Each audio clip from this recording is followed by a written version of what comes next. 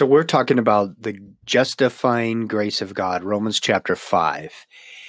In Romans 5, verses 1 and 2, it says, "Therefore, having been justified by faith, we have peace with God through our Lord Jesus Christ, through whom we also have access by faith into this grace in which we stand." So our topic, the grace of God. And our beginning with grace in our experience is we're saved by grace. We stand in grace.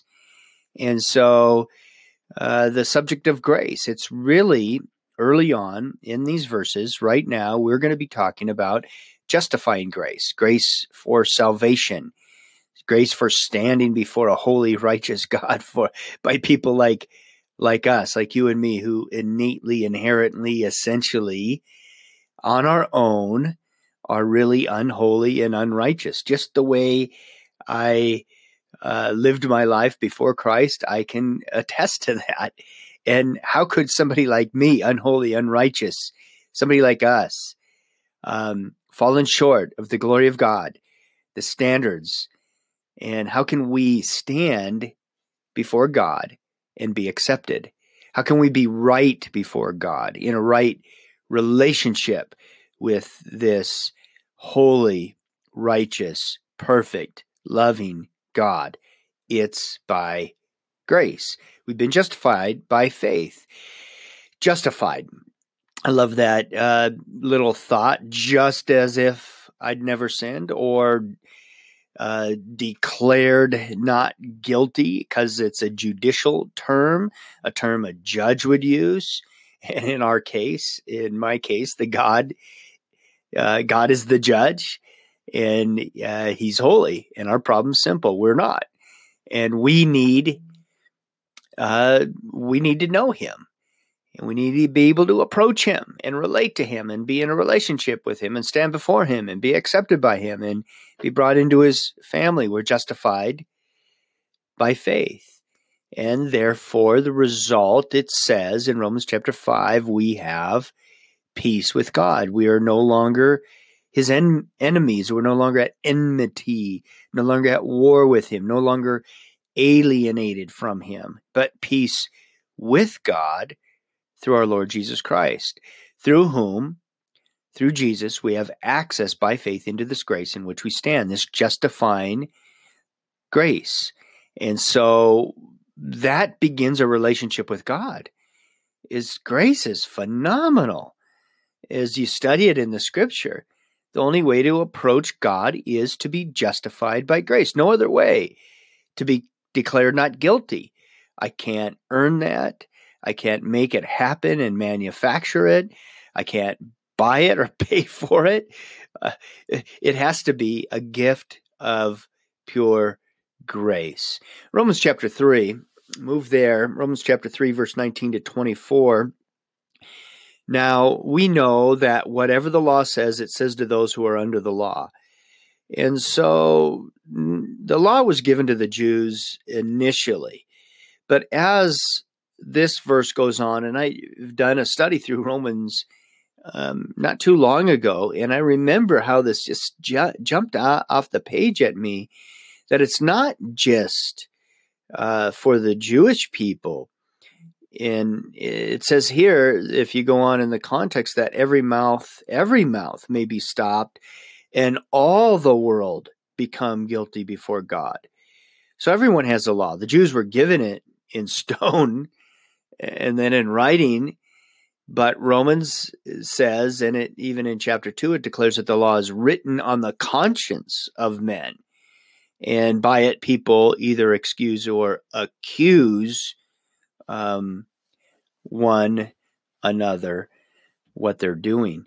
And so Romans chapter 3, verse 19, in that sense, everyone, all of us are under the law. That's where we start out, because every mouth is stopped and all the world is guilty before God. So the law still does that. It stops mouths. It makes us accountable to God. And it's, in other words, imagine standing before God. If somebody stood before God and he says, I have two things for you. Here's your life history, your character, your performance.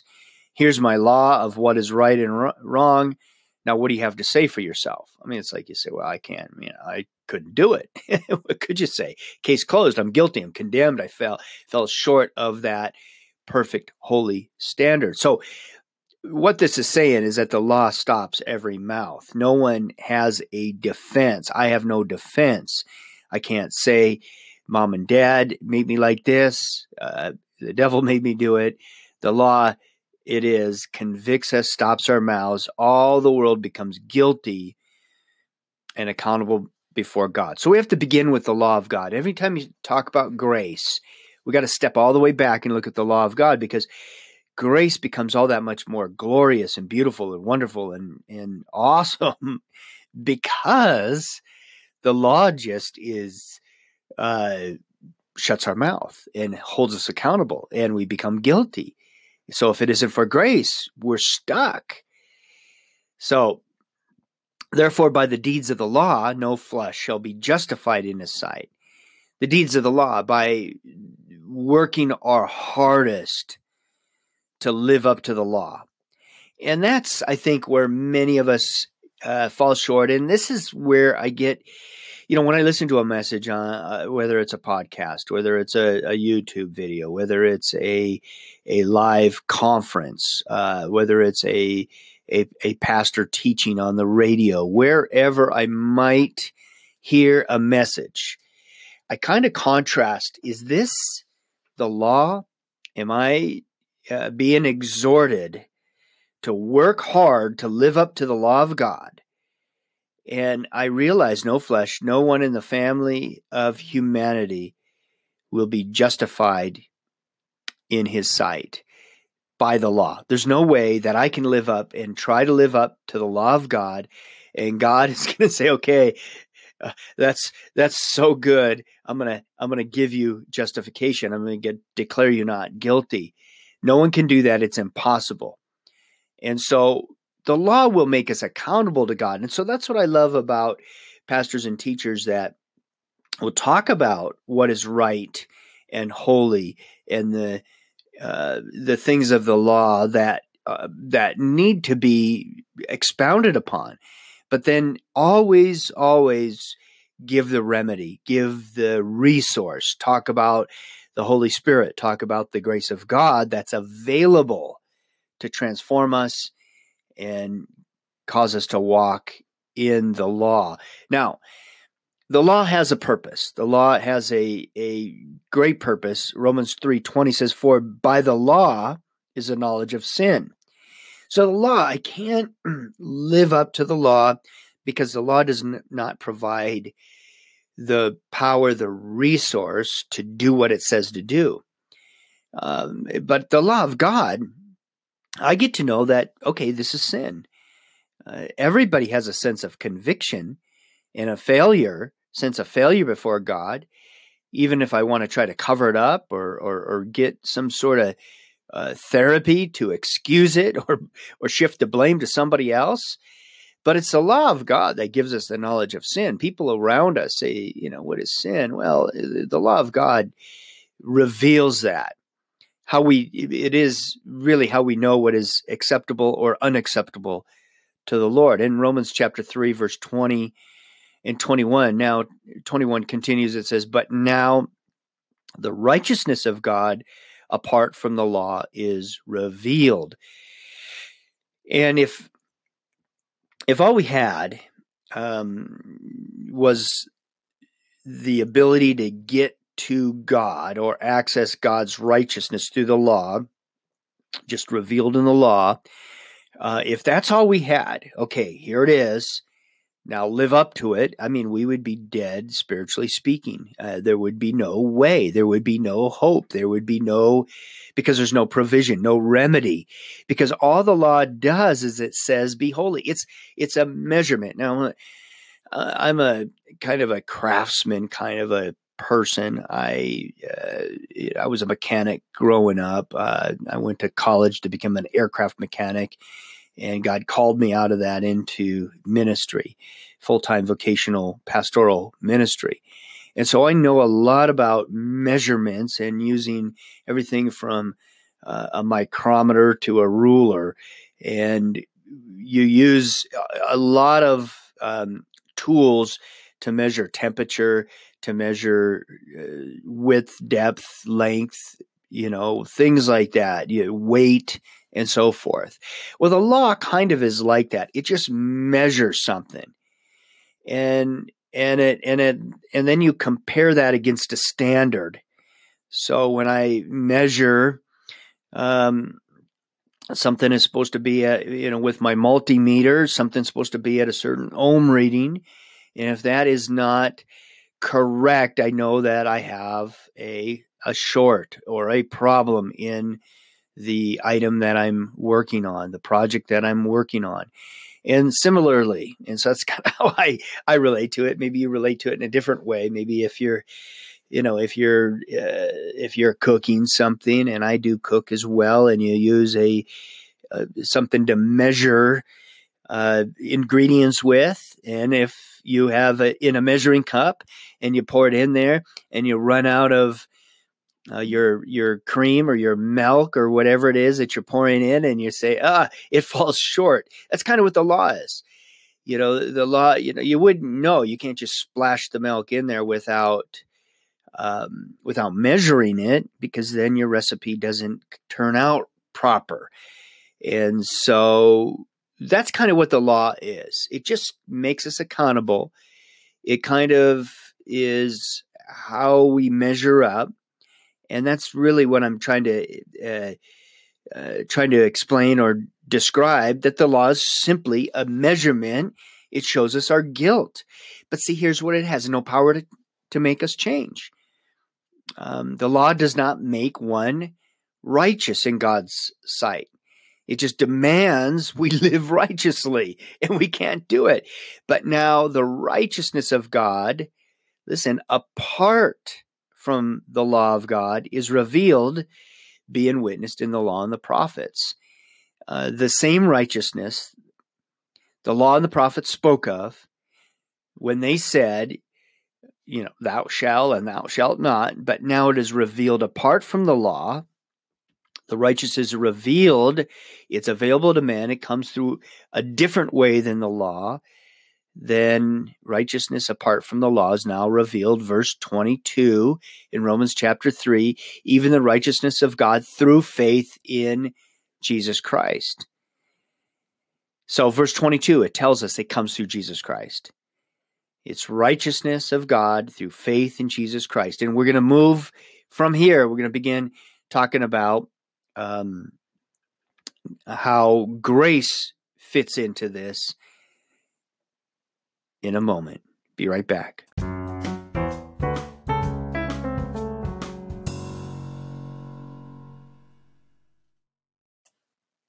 So let me read Romans chapter 3, verse 19 to 24. And I wanted to just kind of get a little bit of the context of what we just been looking at. Romans chapter 3, verses 19 to 24 says this: Now we know that whatever the law says, it says to those who are under the law, that every mouth may be stopped, and all the world may become guilty before God.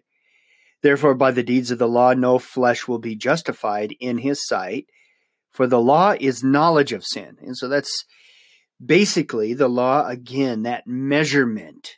And also it just reveals, I fall short, you fall short. Now the righteousness of God apart from the law is revealed.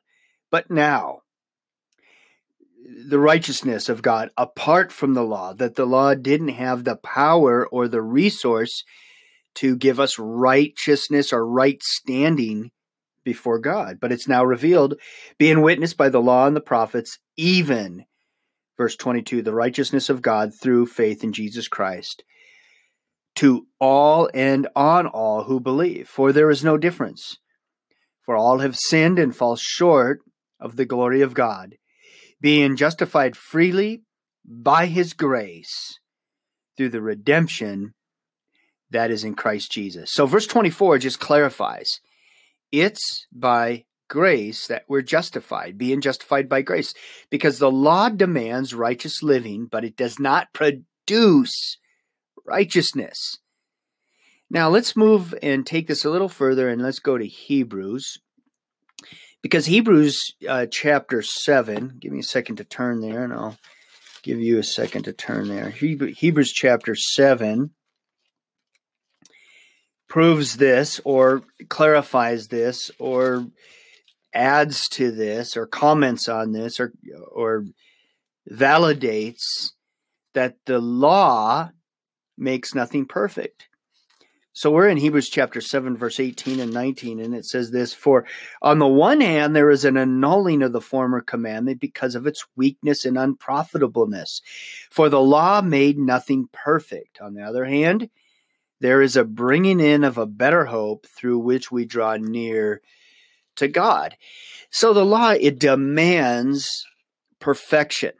Again, like a tape measure, a measuring cup. It measures the presence or absence of something. You put in a measuring cup, for example, I eat a lot of oatmeal for breakfast.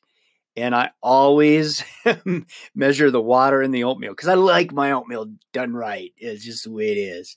And so I measure the oatmeal in a measuring cup, these glass Pyrex measuring cups, and I measure the water and I pour it in and I boil it, and it's always perfect. And so, if I'm out of oatmeal, the measuring cup declares there's an absence. Something's not completely there. And I guess I'm trying to describe the law. There's nothing I could have done to that. The measuring cup could not produce more oatmeal. It couldn't just say, zap, oh, you fall short by 1 cup. Now the measuring cup is going to then produce more oatmeal. It just can't happen. It doesn't happen. The law cannot produce or make anything perfect. It says there in Hebrews chapter 7, verse 19, the law made nothing perfect. It just it has a weakness to it. That's what the weakness of the law is: holy, right, just, it's good. But it has a weakness in that it cannot do what it's asking to do. It measures the presence or the absence of something. It measures the growth, but it doesn't produce growth. It just measures it. It's the standard. But praise God, we have the righteousness of God proclaimed, declared to us, offering to us more than the law. It's faith in Jesus Christ. That's how it's offered.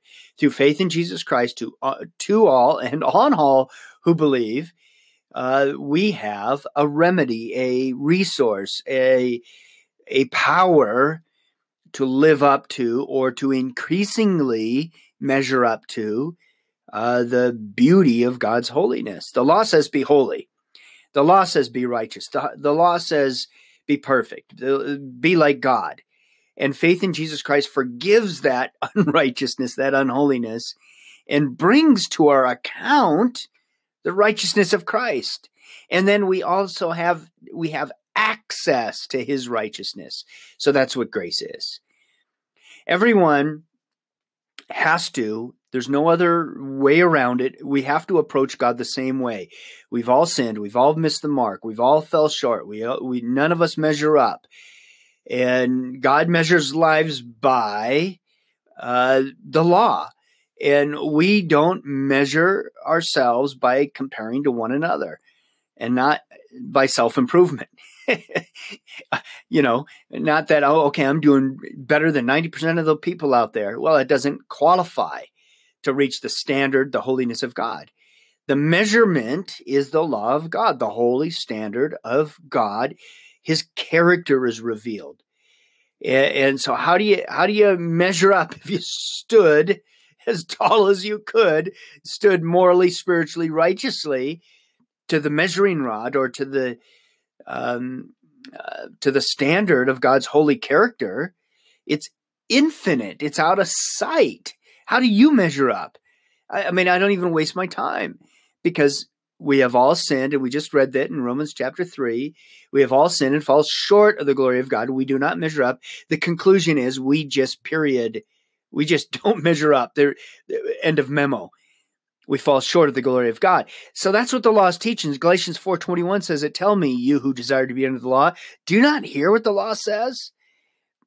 Don't you hear it? Don't you get it? There's no way. But Romans 3:22 says, but through faith in Jesus Christ. Back to Romans chapter 3.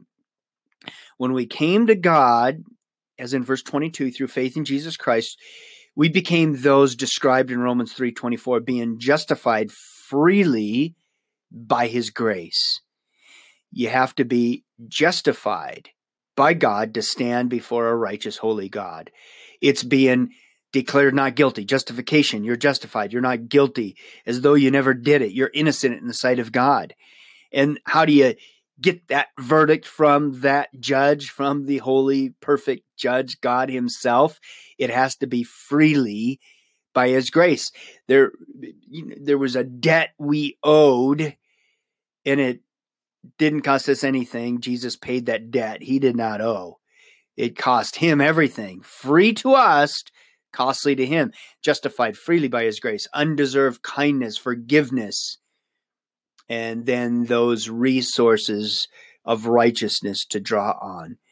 So we've been justified by his grace through the redemption that is in Christ Jesus. Hey, so in our next section, I'm going to introduce a special guest. His name is Pastor Steve Greenberg, and he's with the Blue Letter Bible. Him and I are great friends, and we've gone back some years, and this has been an important topic in our lives. We've taught this course, 20 years ago, this course called Growing in the Grace of God. And him and I did this at Calvary Chapel, Costa Mesa, at the Bible College Extension Campus there at the Costa Mesa campus. And anyway, I thought, hey, Steve, let's chat a bit about Ephesians chapter 1, the justifying grace, the ocean of grace that's available for growing. And so anyway, I'd like to have you listen in. Let's welcome Pastor Steve Greenberg, and he's from the Blue Letter Bible. And so we've got a few verses we'd like to cover today. Ephesians chapter 1, verse 7. We'll look at Ephesians chapter 2, verse 7. Ephesians 2, 7 and 8. And then we'll look at, we'll conclude with Romans chapter 5, verses 1 and 2. So let's begin turning to Ephesians 1, 7, and that speaks of grace for forgiveness or grace for justification. It says, in him we have redemption through his blood, the forgiveness of sins according to the riches of his grace. And so we have forgiveness and forgiving grace and justifying grace. It's the first thing that we taste of God's grace through his blood. The shed blood paid the price, brought us to God, and defined here as the forgiveness of sins. And so when we're first saved, I always equated forgiveness with grace because of this. And it's great and it's grand. And, but in the church, like you said at the beginning, if you hear what people say, if you go to church and you listen about grace, even the song Amazing Grace, forgiveness is typically what people use to explain grace. And they use forgiveness and grace interchangeably. And most people make those words equal. And like you, like me, we both did that for years before I realized forgiveness and grace are not equal, that there's more to it. When people talk about grace, I'd say, yeah, forgiveness, that's wonderful. But there's more to it than that. But it is how we started out being saved. So I want to first take a moment to talk about that part of grace, the first taste of grace. remember that day? Wasn't that awesome? How beautiful it was to be forgiven by grace. In other words, there was nothing I could have done to earn or deserve God's grace. No, it's all through the work of the cross. It's all through what Jesus Christ did. And it was a one-time event.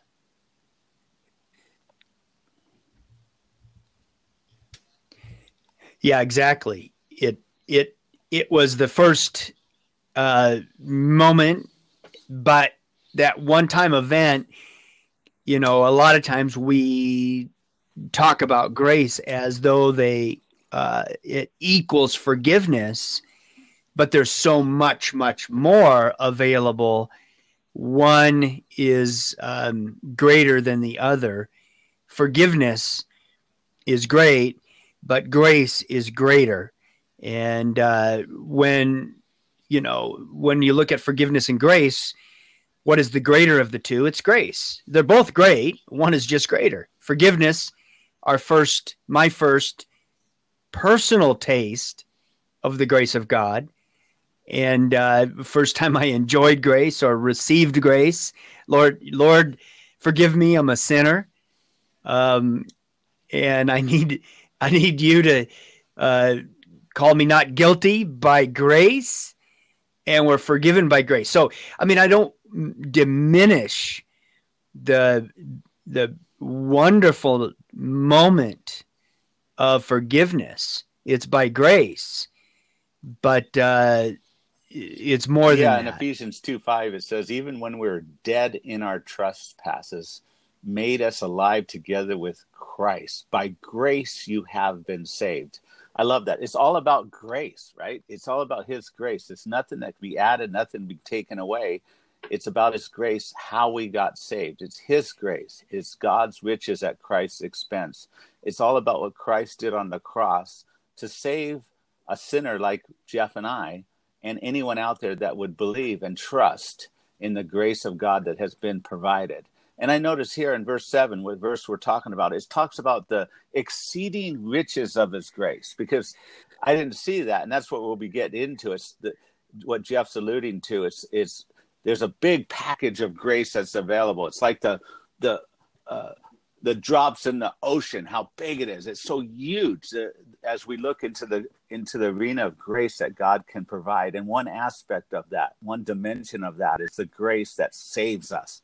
But as we're going to get on, and what's critical is to know that, of course, that's the first step. That's the most important step. But then the second step is to grow. And 2 Peter 3:18 tells us to grow in grace and knowledge. And so we see, wow, grace is more than just forgiveness and just salvation and just justification.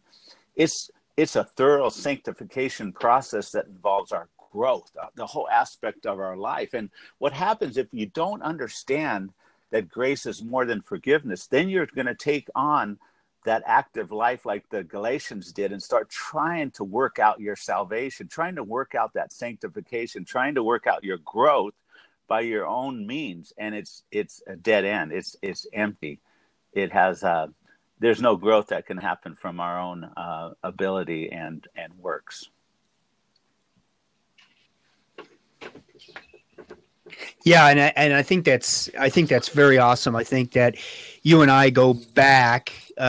We go back many years. Remember meeting in Twin Peaks, and in learning of grace, under Pastor Chuck Smith, grace changes everything, and kind of growing in that, trying to understand that, trying to grasp that, trying to learn that as newer believers, and then especially, Bob Hoekstra, who really expounded grace for growing in grace. It was an entire course that you and I probably took that course 3 or 4 or 5 times together. And then we went off and taught it, kind of where Bob kind of passed the baton for you and I to the Costa Mesa Extension Campus. Actually, a person in our class right now, Steve, that I'm teaching here with Calvary Chapel University, was a gal that was in our courses way back in those days in Costa Mesa. So we've come and walked grace for 20 plus years as friends together, and it's just exploded in our heart. It's something that you, like you said, you talked about that grace is like an ocean, and that forgiveness is like dipping a thimble worth of that ocean of grace and splashing it on us and being refreshed. But there's a whole ocean left to walk in, grow in, expand in, learn about, and it's unending, unfathomable. And so a little bit about your and my history. I just wanted to throw that out there as a thing that, you don't start out knowing grace as extensively as we will. I mean, the Bible teaches we'll learn of it all through eternity. And so we want to walk through the scriptures and help people to go from the salvation, the justification process, and then go to growth and how growth actually happens.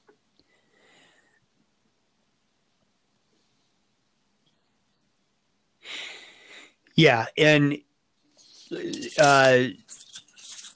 to just read that verse one more time, Ephesians chapter 2, verse 7, that in the ages to come, he might show the exceeding riches of his grace. It's the riches of his grace, and it's in the ages to come, and that's going to be unfolding, and it's unfolded in our lives and in many people listening in their lives over a lifetime, but right on into the ages to come, the exceeding riches of his grace and his kindness towards us in Christ Jesus.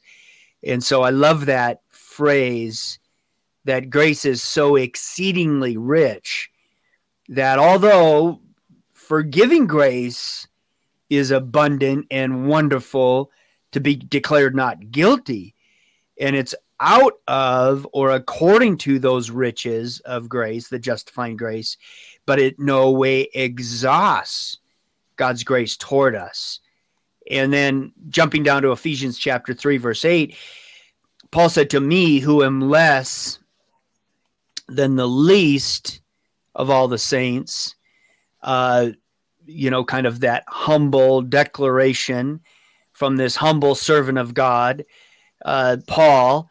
He didn't put himself in some lofty, self-exalting position. He said that this grace was given that I should preach among the Gentiles the unfathomable riches of Christ. So even translated unsearchable. You could search and search and search and never come to the end of it. That's unfathomable. You can never measure it, reach the end of it. Coming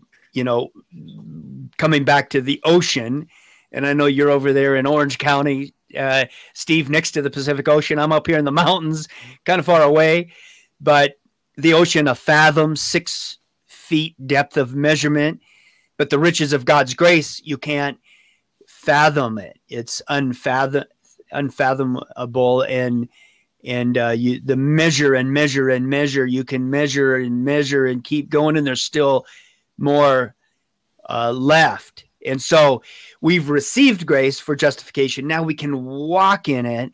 And that's what you and I want to declare or proclaim in ministry, is that the Amen. riches of God's grace. As a new believer, justified, on my way to heaven, I wanted to work out and do good things for God. So I attempted for 3 or 4 years doing that, not knowing that my strength and my sufficiency was empty and dead and bankrupt. And then all of a sudden I heard the message of God's grace that causes growth. And then I realized, we were saved by faith through his grace. And then I realized we're saved by faith, walking in his grace as a continuous action. And that's where growth really happened. And that's so critical to learn, that it's all about God's grace upon our life. in all the aspects, in the manifold, in the exceedingly abundant, in the unsearchable aspects of God's grace. And he's going to be teaching us throughout eternity. And that just changed my life. It allowed fruit to be born. It allowed, this happen. And then, of course, as I learned that, and you learned that, Jeff, we were so excited about God's grace. All I could think about was God's grace, God's love, God's amazing grace, that he loved us even when we were sinners, saved us. And then he wanted to continue to bestow that grace upon us for abundant life now. And I was like, wow, it's just amazing. And that's what we want to share about, is that abundant grace now, and how you access it, and what it means, and how his grace is everything.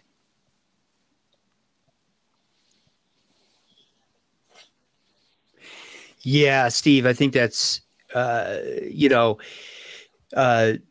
is a great way to start out, to begin our podcast series with our team effort here, that we just want to begin by introducing grace as, yes, it is for forgiveness, but it doesn't end there. It just starts there. God's grace begins the Christian life there. Amazing, beautiful forgiveness, the beginning of God's grace.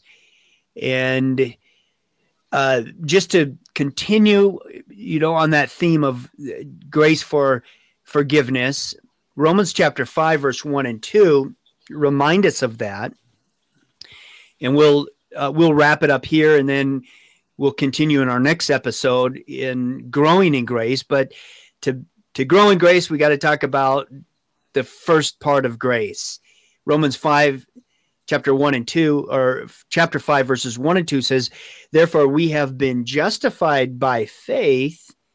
We have peace with God through our Lord Jesus Christ, through whom we also have access by faith into this grace in which we stand." And so we stand in grace. We're saved by grace. We're born again by grace.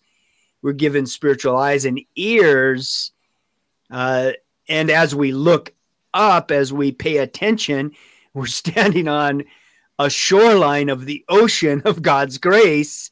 And as we believe in Jesus, we're forgiven, we're cleansed, and just a few little, waiting on the shoreline, in the initial waves of the grace of God, and there we stand in awe. It says, into this grace in which we stand. We're just standing, and there's an ocean of grace and the unfathomable riches of God's grace. And isn't the temptation to just build our Christian life just standing on the sand, building these sandcastles and trying to,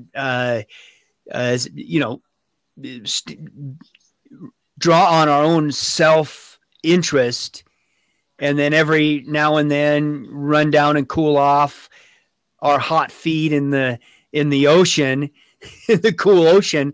But, we want to just dive in, don't we? What we're trying to say is that we have no merit. It's nothing about us. In no way it's involving our strength, our merit, our ability. Salvation is totally by grace, and growth is totally by grace. And so that's really a hard issue for us to understand, that it's not about us. We're dead. And then when we got born again, we became a new creation in Christ. All things have became new, and old things had passed away. The old life, all the merits that we have, all our strength, all our abilities, all our ingenuities, all our intelligence, all that is over, because now it's God's grace. And that's the dividing line. I think that's the important part. And even today, even though I've embraced the grace of God, there's something inside me still thinks that I have something that I can offer. And it's a constant battle that we have every day to take up our cross and allow Christ to live through us, and allow his grace, his abundant grace, his overflowing grace to to actively transform us and to affect others. Well, it is. That's what reminds me of the analogy of if grace is like an ocean and we start our life out on the sand of the beach, and we are introduced to the ocean by getting our feet wet and justified by God's grace.